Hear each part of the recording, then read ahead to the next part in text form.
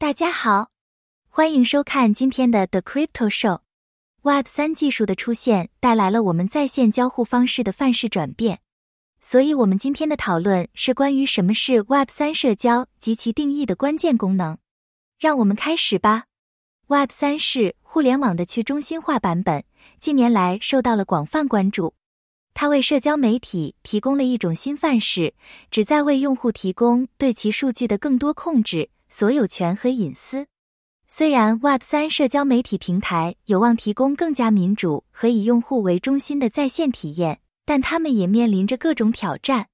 Web3 社交是指 Web3 技术和原则在社交互动和在线社区领域的应用。它代表了从传统的中心化社交平台到更加去中心化，以用户为中心和增强隐私的社交生态系统的范式转变。Web3 是 Web 3.0 的缩写，是对互联网未来的愿景，旨在赋予用户权利，促进去中心化并优先考虑数据所有权和隐私。它利用区块链技术、密码协议和去中心化网络来创建一个更加透明、安全和包容的在线环境。现在让我们讨论 Web3 社交的3个定义特征。首先，它是无平台的。Web3 社交的特点是其无平台性质。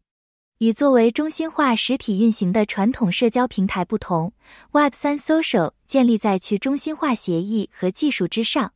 它消除了对单一平台或提供商的依赖，允许用户无缝地跨各种平台和应用程序进行交互和参与。由于没有平台，用户不局限于特定社交平台的功能或规则，他们可以自由选择最适合自己偏好和需求的应用程序和界面。这种互操作性促进了开发人员之间的创新和竞争，因为他们可以创建满足特定用户需求的专用应用程序，同时确保数据隐私和所有权。其次， Web3 数据是可移植的。可移植性是 Web3 社交的一个关键方面。它指的是用户在 Web3 生态系统内跨不同平台和应用程序轻松移动其数据、身份和数字资产的能力。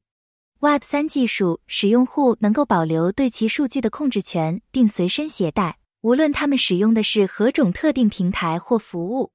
便携性赋予用户在平台之间切换的灵活性，而不会丢失他们的社交联系、内容或数字历史。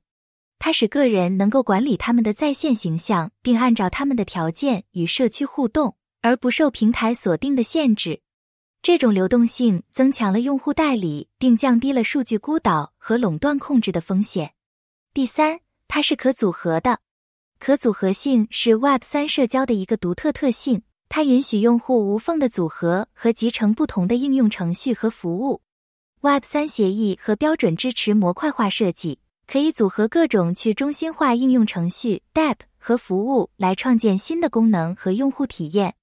这种可组合性的概念使用户能够自定义他们的在线交互，并创建个性化的社交体验。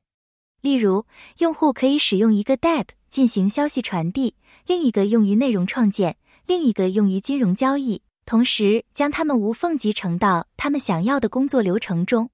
可组合性促进跨不同应用程序的协作、创新和功能共享，从而带来更加充满活力和活力的 Web3 社交生态系统。总之， Web3 社交的3个定义特征，无平台、可移植性和可组合性，开创了以用户为中心、去中心化社交互动的新时代。Web3 社交使用户能够跨多个平台参与，保留对其数据的控制，并集成各种服务，以创建独特且量身定制的社交体验。